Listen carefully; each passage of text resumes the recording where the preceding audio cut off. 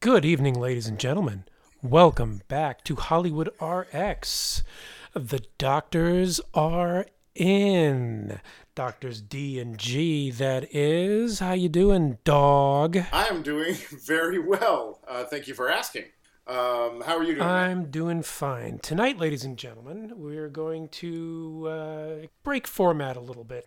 We're talking ostensibly about Isle of Dogs, but we're going to use this as an occasion to talk about Wes Anderson in general, primarily because I have not yet seen Isle of Dogs, and perhaps more significantly, as a Wes Anderson fan, I don't want to see Isle of Dogs. Oh, Dr. D wow. has. So I want to first get your impressions of it in general. Then I want to ask you some questions based on what I know about it from having seen the trailer.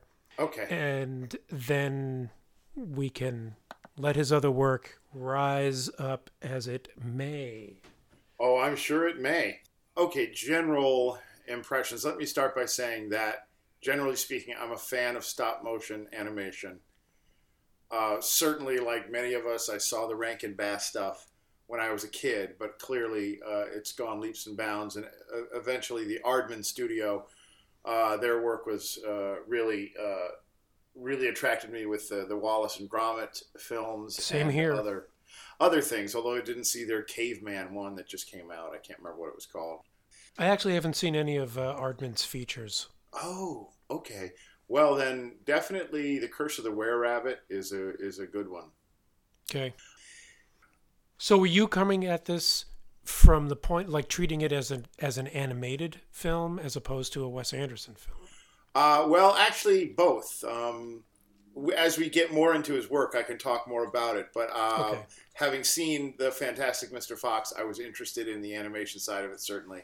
And then also having liked the Fantastic Mr. Fox.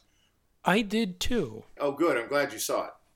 And yet, no, the only Wes Anderson films that I have not seen, I'm ashamed to say, are Moonrise Kingdom and The Darjeeling Unlimited. Okay.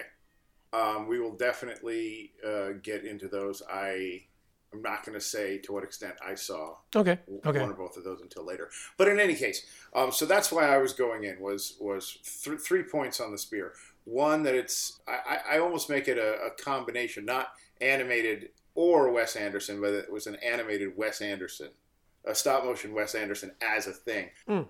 And I thought that the trailer made it look charming, and by God, it was charming. It wasn't exactly what I was expecting, or even necessarily exactly what I was hoping, but it was entertaining and charming, and then I can leave it at that unless you want more before you start questioning me. No, because I may end up seeing it. Okay. Because my wife is interested in it, and maybe even as a result of this show, I'll Oh, cool. be motivated Cool. to see it. When I saw the trailer for this, Hmm. my heart sank a little bit because as soon as I realized it was a Wes Anderson film, my first thought was, "Oh no, he's going back to animation." Hmm. Not because I didn't like Fantastic Mr. Fox. Right. I did, but I felt. I guess my knee jerk reaction was, "Oh, why did you feel the need to go back to animation?" As if he could only do it once and then Right. you know never again once he's put his stamp on it. Right. Yeah, and then as the trailer went on, I felt like, wow, there were some really disturbing elements here. There were things where I couldn't tell if I was supposed to be disturbed or amused. This whole Right. thing about like dogs banished to an isle of garbage. I mean, Right. almost Roald Dahl territory. Right. Right. Sort of whimsy with Proclivities. terror. Yeah. Yeah. But more importantly, I think I was really dissuaded because I felt like the trailer exploited all of the typical Wes Anderson moments. And it almost felt like a parody of Wes Anderson trailers, much like Saturday Night Live did a Oh couple of God, years yes. ago. Oh, I loved that. Yeah, I absolutely loved it. it was spot on the money. And that's how I felt with this trailer too, especially for some reason. There seemed to me in the trailer at least, there was a lot of very plain iteration of whatever was going on. Like, we've got to help this boy find his lost dog, or I think I have a crush on you. And right. that one, for some reason, that line in particular was the most offensive to me, because I feel like... Offensive? Okay. Well, no, because I feel like it perfectly encapsulates the Wes Anderson-ness of characters and interactions and whatnot and motivations. It was almost like that Saturday Night Live parody crystallized into one line. It's like if you were going to make a parody of a Wes Anderson trailer, and you only had one line to do it in. That would be the line to do it. That's interesting. I think that the tone that you're describing that you got from the trailer is pretty much spot on. It's this kind of disturbing kind of grittiness mixed with whimsy.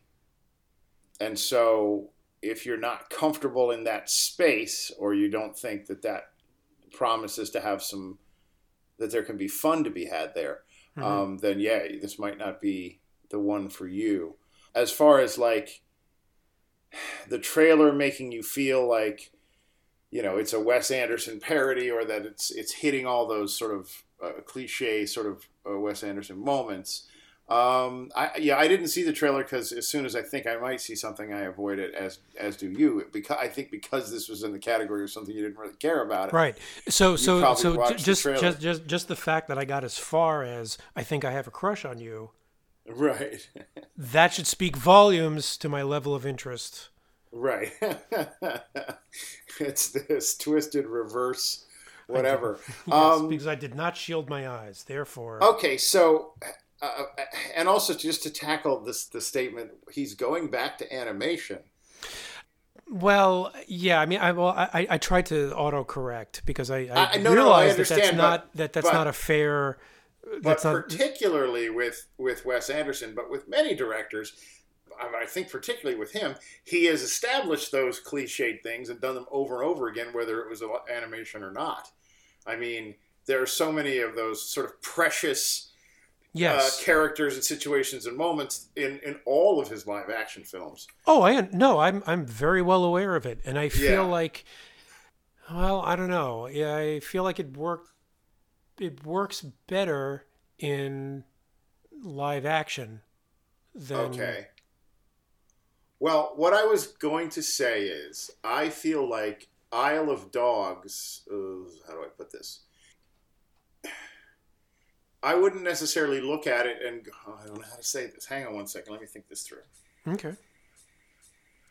I don't feel like Isle of Dogs is sort of like a cop-out in a way of just sort of continuing whatever he was into in Fox. I feel like this has got some similarities to it. Certainly the stop-motion look of it. It's the same DP. I think his name is Tristan Oliver. So the look of it has some similarities to it. But in terms of the story he's telling and the characters, it's like a whole different thing. And that many of his live action movies have more in common with each other than these two stop motion ones do. Sort of thematically and execution wise. I feel like he's growing here as a storyteller. Okay. Now let me ask you, so where do you put this on the Wes Anderson spectrum? Okay, I will answer that question. I am a little concerned because... Well, then I'll tell you what. Because it's going to reveal so many feelings I have about other things. But I can certainly do it. Allow me to rephrase, if I may. If I may, Your Honor, retract the question. Yes. So what is your history, your relationship with Wes Anderson? How do you feel about him? The first thing of his I ever saw, I think, was Rushmore. Same here. Which I didn't precisely care for because of its Wes Anderson-ness. I felt like I didn't quite get it. Like, I thought it was funny, but I didn't. The magic of it did not come through for me until the second viewing. Right. And I'm a huge fan of Bill Murray's, so it's hard for me to look at something that he's in and go, particularly if he's playing something closer to comedy than straight drama. Right.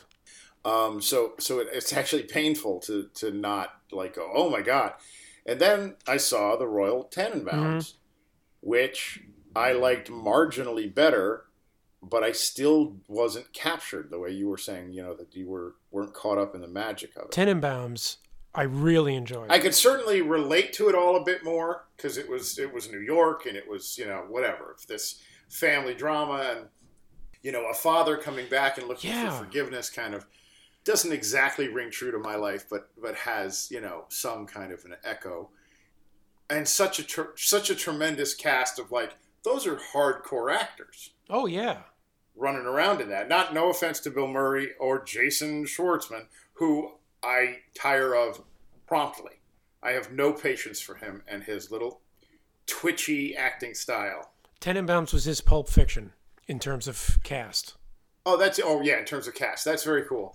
I did hear something recently that basically, now I can't remember his name. Who plays Royal Tenenbaum? Gene Hackman. That basically Wes Anderson had the way he wanted to deal with actors and the way he wanted them to behave, and Gene Hackman was having none of it. Oh, nice. He was just going to do his Gene Hackman thing, which in a way is kind of perfect for that character because he's not really one of them in a way. Yes, that's true. And I don't think he was operating on that kind of. I don't think he was operating on that meta kind of level. I think he's just who is this punk shit, and not wanting to put up with it. I don't know, but nice observation, by the way. Thank you very much. And I tried to revisit. I tried to revisit The Royal Tenenbaums for this show because I thought, you know what, I got to go back and start looking at some of his earlier work because my feelings about him as an artist and a storyteller have changed over time, and maybe I would have a different, less,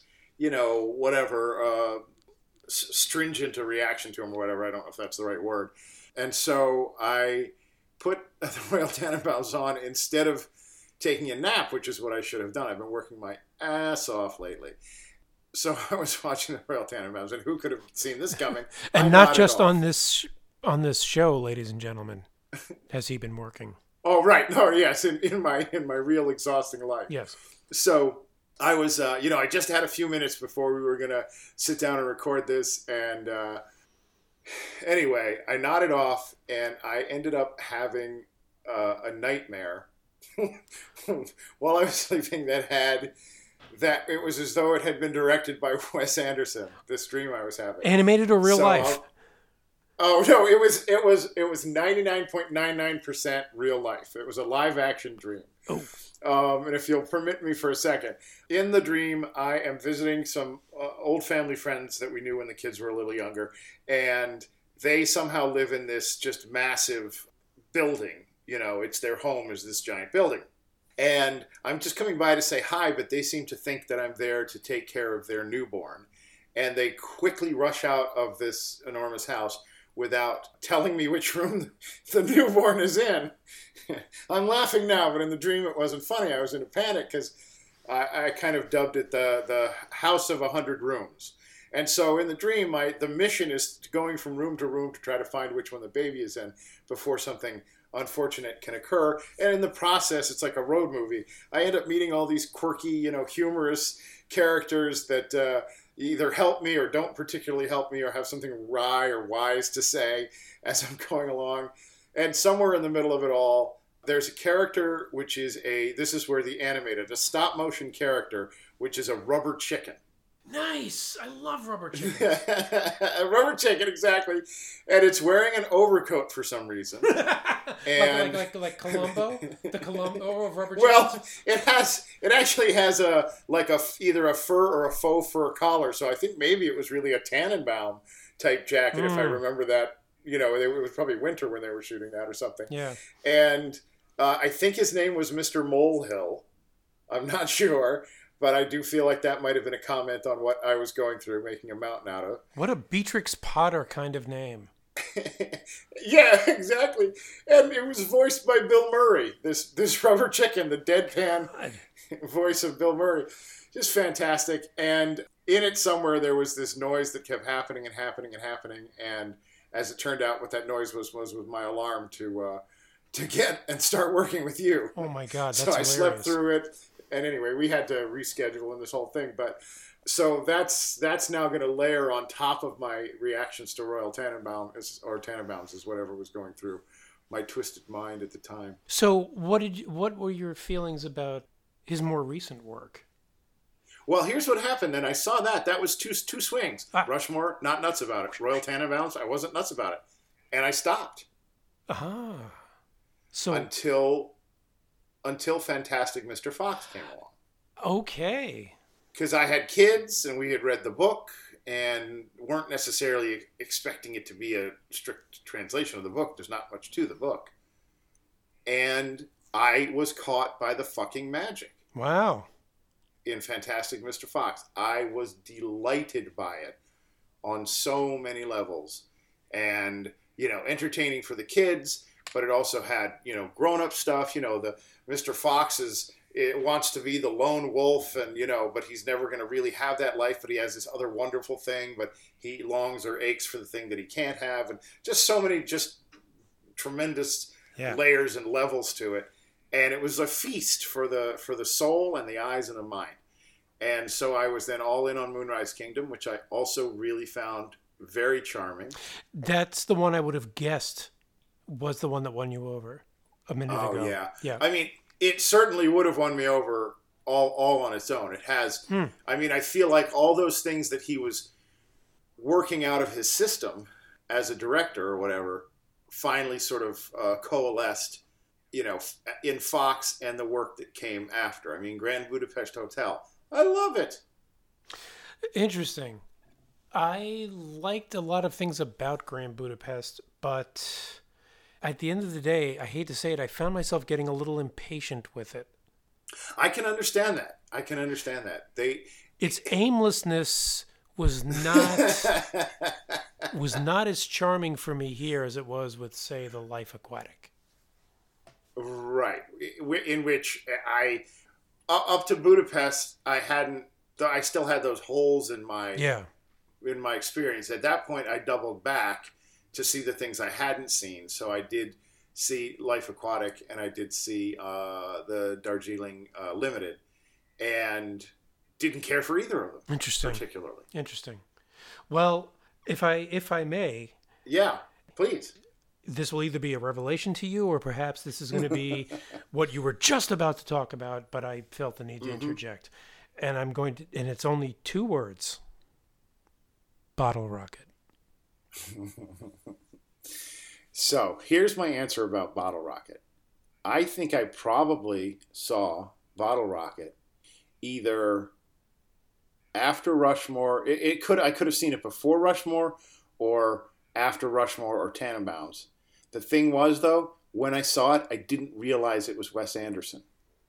And you still hated it? I wasn't plugged into that side of it. No, I hated it because of the Wilsons. Because of who? Owen Wilson? The Wilsons. Owen and Luke Wilson. Interesting. I can't remember who was who, but the one with the short blonde hair who was like the dynamo. That would be Owen. Be Owen. I just found that character so grating, and largely I am not interested in either of them in other things they have done either. I am stunned, not by your your apparent Wilson phobia. No, I'm stunned that you didn't care for Bottle Rocket so much, because the relationship between the 2 brothers. Yeah, I think actually Bottle Rocket is his best film. Wow. Because to me, it's the most pure of heart. I mean, wow. Yeah, no, I feel like Wow. The story is simple and the motivations are so pure that it has all the heart that's just almost missing with everything else he's done. Wow, that's so interesting. I mean, especially after Tannenbaums, I feel like He's more interested in the canvas, the cinematic canvas, than in the emotional drive of his characters. And I feel like in Bottle Rocket, Bottle Rocket is the one I'll always go back and... I mean, I will always go back and watch any of them, but Yeah. Bottle Rocket would be the Desert Island Wes Anderson for me. Oh, Yeah. oh wow. Okay. I can't go there because of the Wilson. That Wilson never stops. He never that Wilson, stops. he's never won you over, has he? No, he hasn't. I mean, Nothing he's done. Starsky and Hutch, Wedding Crashers, well- he has just never worked. Oh for wait, me. no. You see, look. Oh. Okay. The specific thing he was doing in Bottle Rocket really annoys me. That kind of like he never say die and it's always going to work. And come on, guys, let's do it. We can do this, right? Is that an accurate kind of thing for his character? It's been some time since I saw it, but obviously it stayed with me. So look who's talking now, and he hasn't continued to do that over and over again. So that is a blessing. Let me just fair. quickly. That's totally fair. I mean, you know that was his that was his first movie, so it was to anyone who may have been introduced to him through that would not necessarily know that he was going to ride that. Gotcha. And they had done the short together prior to that. Yeah. Movies that he's been in that I like, that I enjoyed. Let's use that word. In spite of him. Armageddon. That's just, you check your brain at the door fun. I don't like Zoolander. You enjoyed that. What? You can't believe I enjoyed it? Well, Yes. Brace yourself. I think I liked Starsky and Hutch well enough. Meet the Fockers, and I thought he was actually kind of okay in it. I liked him in it. Wedding Crashers is a lot of fun. Vince Vaughn makes me laugh a lot. Yep, I think the two of them were a really potent combo. Absolutely. I listen. I liked Cars, but that's mea culpa. That doesn't count. That doesn't count. You're hilarious. You, Me, and Dupree. I wanted to punch him in the face. Night at the Museum. I can deal. One. Just the fact that you saw You, Me, and Dupree. I want to punch you in the face. I think I saw it on TV, man. I didn't see it in the theater. I think I probably did see Drillbit Taylor in the theater. Where he played Drillbit Taylor. So I guess I saw Marley and Me. I've seen him a lot, man. Wow, oh you I think you may have seen him more than me. I think actually. I have. I'm not bothered by him if he's there. Right. But Hall Pass. I've seen a ton of his shit. Midnight in Paris. He was great. That was an enjoyable movie. God, this guy's worked a lot. I'm going to stop there. I will tell you something amusing though. Yeah. I was introduced to Owen Wilson from Armageddon, and my reaction to him in that movie was exactly the same as yours to him in Bottle Rocket. Oh. I could not stand that laid-back surfer thing he was putting on in the midst of all that other crap. Right. Yeah, I was like, who is this guy? Why is he in movies? Why is he on the screen? I don't want to see that nose that big. Yeah. And it took Starsky and Hutch to win me over to him. Oh, yeah. So, yeah, there are some things in which I have enjoyed him. So, in all fairness, there is that. Anyway, so I saw Bottle Rocket along in there, and now I've lost track of what our conversation was prior to that. It was probably Isle of Dogs. Yeah, that brings us up to Isle of Dogs. No, I understand. I'm saying we were talking about the things I'd seen. So if I was going to rate them, like my top 3, top 5? Yeah, top 3. Top 3. Well, I am going to say that Fantastic Mr. Fox might be number 1. And then Moonrise Kingdom and Budapest are sort of wrestling it out for other slots. For the other 2 slots, they sort of come in 2 and 3. But Isle of Dogs doesn't make the list, even though I did like it, if it's only limited to 3. May I ask you another question? Yeah, please. Which of his films have you seen more than once? Ooh, well, not Bottle Rocket. I think I've seen Moonrise Kingdom more than once because it circled back on TV. I've seen Fantastic Mr. Fox more than once because I think we own it. My wife is you own it? My wife is a DVD buyer, so I think at one point we did watch it at home again with somebody else who hadn't seen it or something. It's funny. I think the ones I've seen more than once are the three that are in my top three. Oh, by the way, I could not stand Darjeeling Limited. Just the meanderingness of it and all of that. And it features, Jason, what is his last name? Schwartz or Schwartzman? What's your problem with Thalia's son? With Thalia's boy? I just feel like I feel like his acting work is kind of very self-conscious and studied, and that he's not letting go into it. He's just kind of cloaking himself in it. That's fair. And I watched that show he had on I don't know if it was HBO or Showtime or something. I watched Bored to Death? Yeah, I watched a couple episodes of that, and it was certainly easier to watch than Darjeeling. I can't even say it. It didn't get me over the hump with him. Although I know there are plenty of people who do. Where are you on Life Aquatic? It just sort of, I don't know, it just kind of flatlined a little bit for me. I didn't really kind of recognize anybody in it or really care that much about it. It just felt so quirky and... Yeah. I keep thinking of this word. Let me look it up before I say it.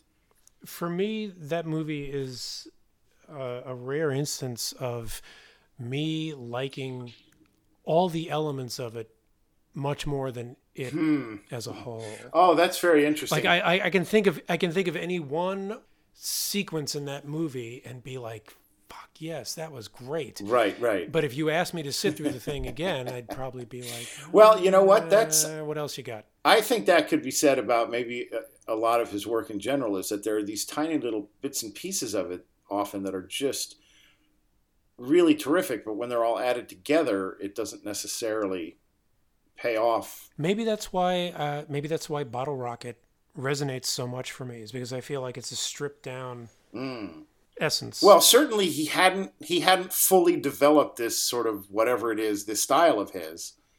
Yes, that's true. He was still sort of rudimentary enough that he wasn't kind of, in some ways, he could also be kind of hiding behind these quirks and ticks of his. So would you put Bottle Rocket hands down as your number one? What are your numbers 2 and 3? I hate to say it, but Rushmore and Tenenbaums in that order. That's funny. And Tenenbaums is kind of reluctant. I've seen it probably 3 or 4 times, but it's... Yeah, no. It's a solid number 3. Well, Rushmore, as far as I'm concerned, is a solid number 2. But my wife recently, she recently watched Tannenbaums again, and she's been raving about it every time she turns on the TV and sees a scene. Oh, here it is again! So a lot of excitement in this house about that. I think I need to go back and I can't do Rushmore, but I'll go back and look at Bottle Rocket again, and I'll look at Royal Tenenbaums again in honor of your feelings about them. I urge and implore you to watch Bottle Rocket again, and every single listener out here who hasn't seen it. Understood. And listen, I want to go on record as saying, in case it wasn't clear, I did not fall asleep because of anything having to do with the quality of Royal Tenenbaums. It was my pure exhaustion. You said that about Black Panther too. I'm starting to wonder. I'm a very tired man. There's just so many times you can use that excuse, Epstein. Oh, what a deep pull, son. What a deep pull. Mr. Carter. That's right. Very funny. All right, so... Signed Epstein's mother. All right, so going back... Yeah, right. Going back to the case in point, Isle of Dogs for a minute.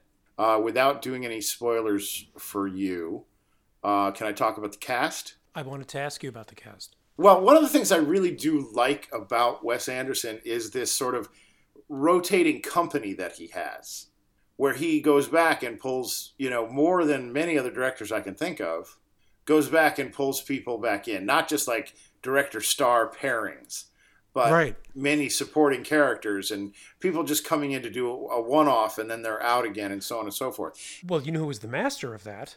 Who? Our old pal, Robert Altman. Oh, of course. Of course. Yes. Very good point. Only, you know what? I think Wes Anderson is a way better director than Robert Altman. Talk about falling asleep. Yeah. Okay, so with regards to the cast, Yes. you have something like, it's knocking on 10. I think there are 3 or 4 Oscar winners and, 6 or 7 Oscar nominees. Right. In an animated movie. I mean, I don't think I've ever seen a cast for a stop motion or otherwise that had that many big hitters in it. And those are only the ones that I recognize from here, because there are also Japanese voice actors as well, who I don't necessarily recognize their names. Okay, because I gathered that there was controversy because he didn't use Japanese actors, or he had, he had Western actors voicing Japanese characters. Wait, you So I'm a actually little surprised to hear heard this. that complaint? Well, now that you mention it, I did read it on my phone. So does that count? Is it real? Well, let me ask you this. Is that- Was your phone made in Japan? Probably. Okay. I don't know what that means. It just seems funny to me.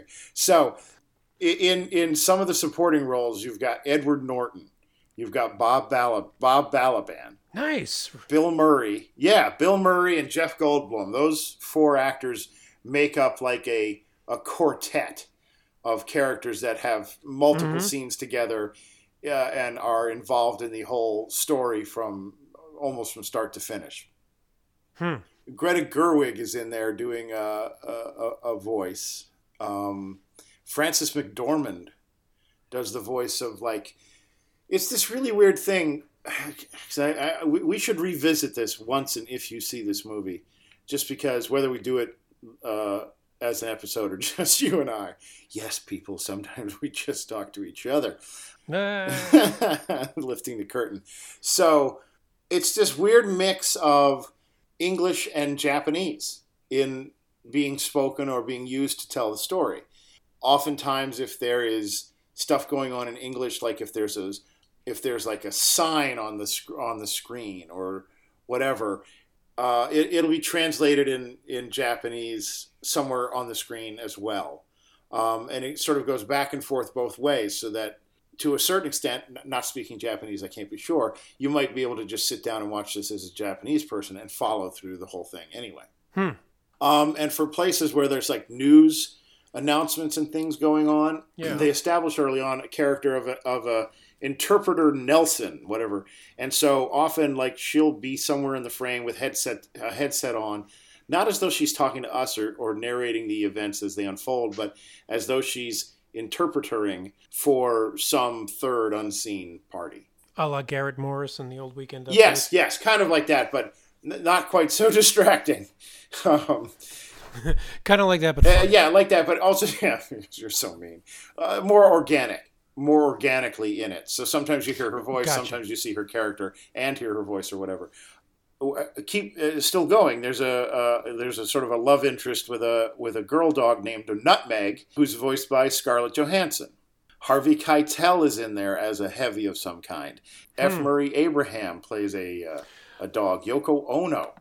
I was waiting to ask how is my girl Yoko? You know what? She there's this kind of a subplot that's going on. There's the action story is the action that's taking place on the Isle of Dogs, where our hero, a young boy, I think somewhere between the ages of 10 and 12, named Atari, has gone to search for his missing dog and the adventures that he gets up to with the other dogs on the island. And then there's this other sort of thing going on the mainland, where scientists are trying to come up with a cure for the illnesses that were used as the excuse for getting rid of the dogs in the first place.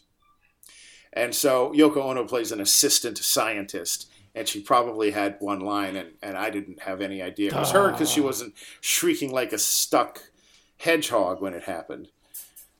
I was afraid in the trailer when they go down the cast, I was afraid that the bulk of them would only have like one line or two lines, and I was almost certain that was going to be the case with Yoko. Certainly it wasn't But her. I hoped. Frances McDormand gets a ton of time Greta Gerwig gets a fair amount. Tilda Swinton has a couple of really solid scenes. Ken Watanabe is like a head scientist, or he's got a handful of good scenes. Then people who are just doing dogs, like Fisher Stevens, does the voice of Scrap. Well, I don't remember who Scrap was. Or Liev Schreiber, that sort of thing. Courtney B. Vance does the narrating, and I think in 15 years he's going to sound exactly like Morgan Freeman. But he had this rich voice, and it's very easy to listen to him. Roman Coppola's in there somewhere. Oh, interesting. And there's a joke credit that goes on, which is don't tell. No, don't tell me. Okay, you'll just have to read the credits then to know what the joke is, and I'll leave it at that. Okay. It's not anything that you can get from watching it. And so I want to just be sure that I'm not going to pronounce his name right, but the boy who plays Atari is Koyu Rankin. And he does a fine job. But a lot of these actors I'm talking about really do. Certainly that quartet of characters, Norton, Balaban, Murray, and Goldblum, they definitely have a significant amount of time where they're having fun. And then leading the whole cast is Bryan Cranston with this beautiful, you should pardon the expression, growl of a voice. And he does a terrific job. I couldn't help but think while I was watching that maybe George Clooney was not available, because I could absolutely hear all of those words coming out of Clooney's mouth.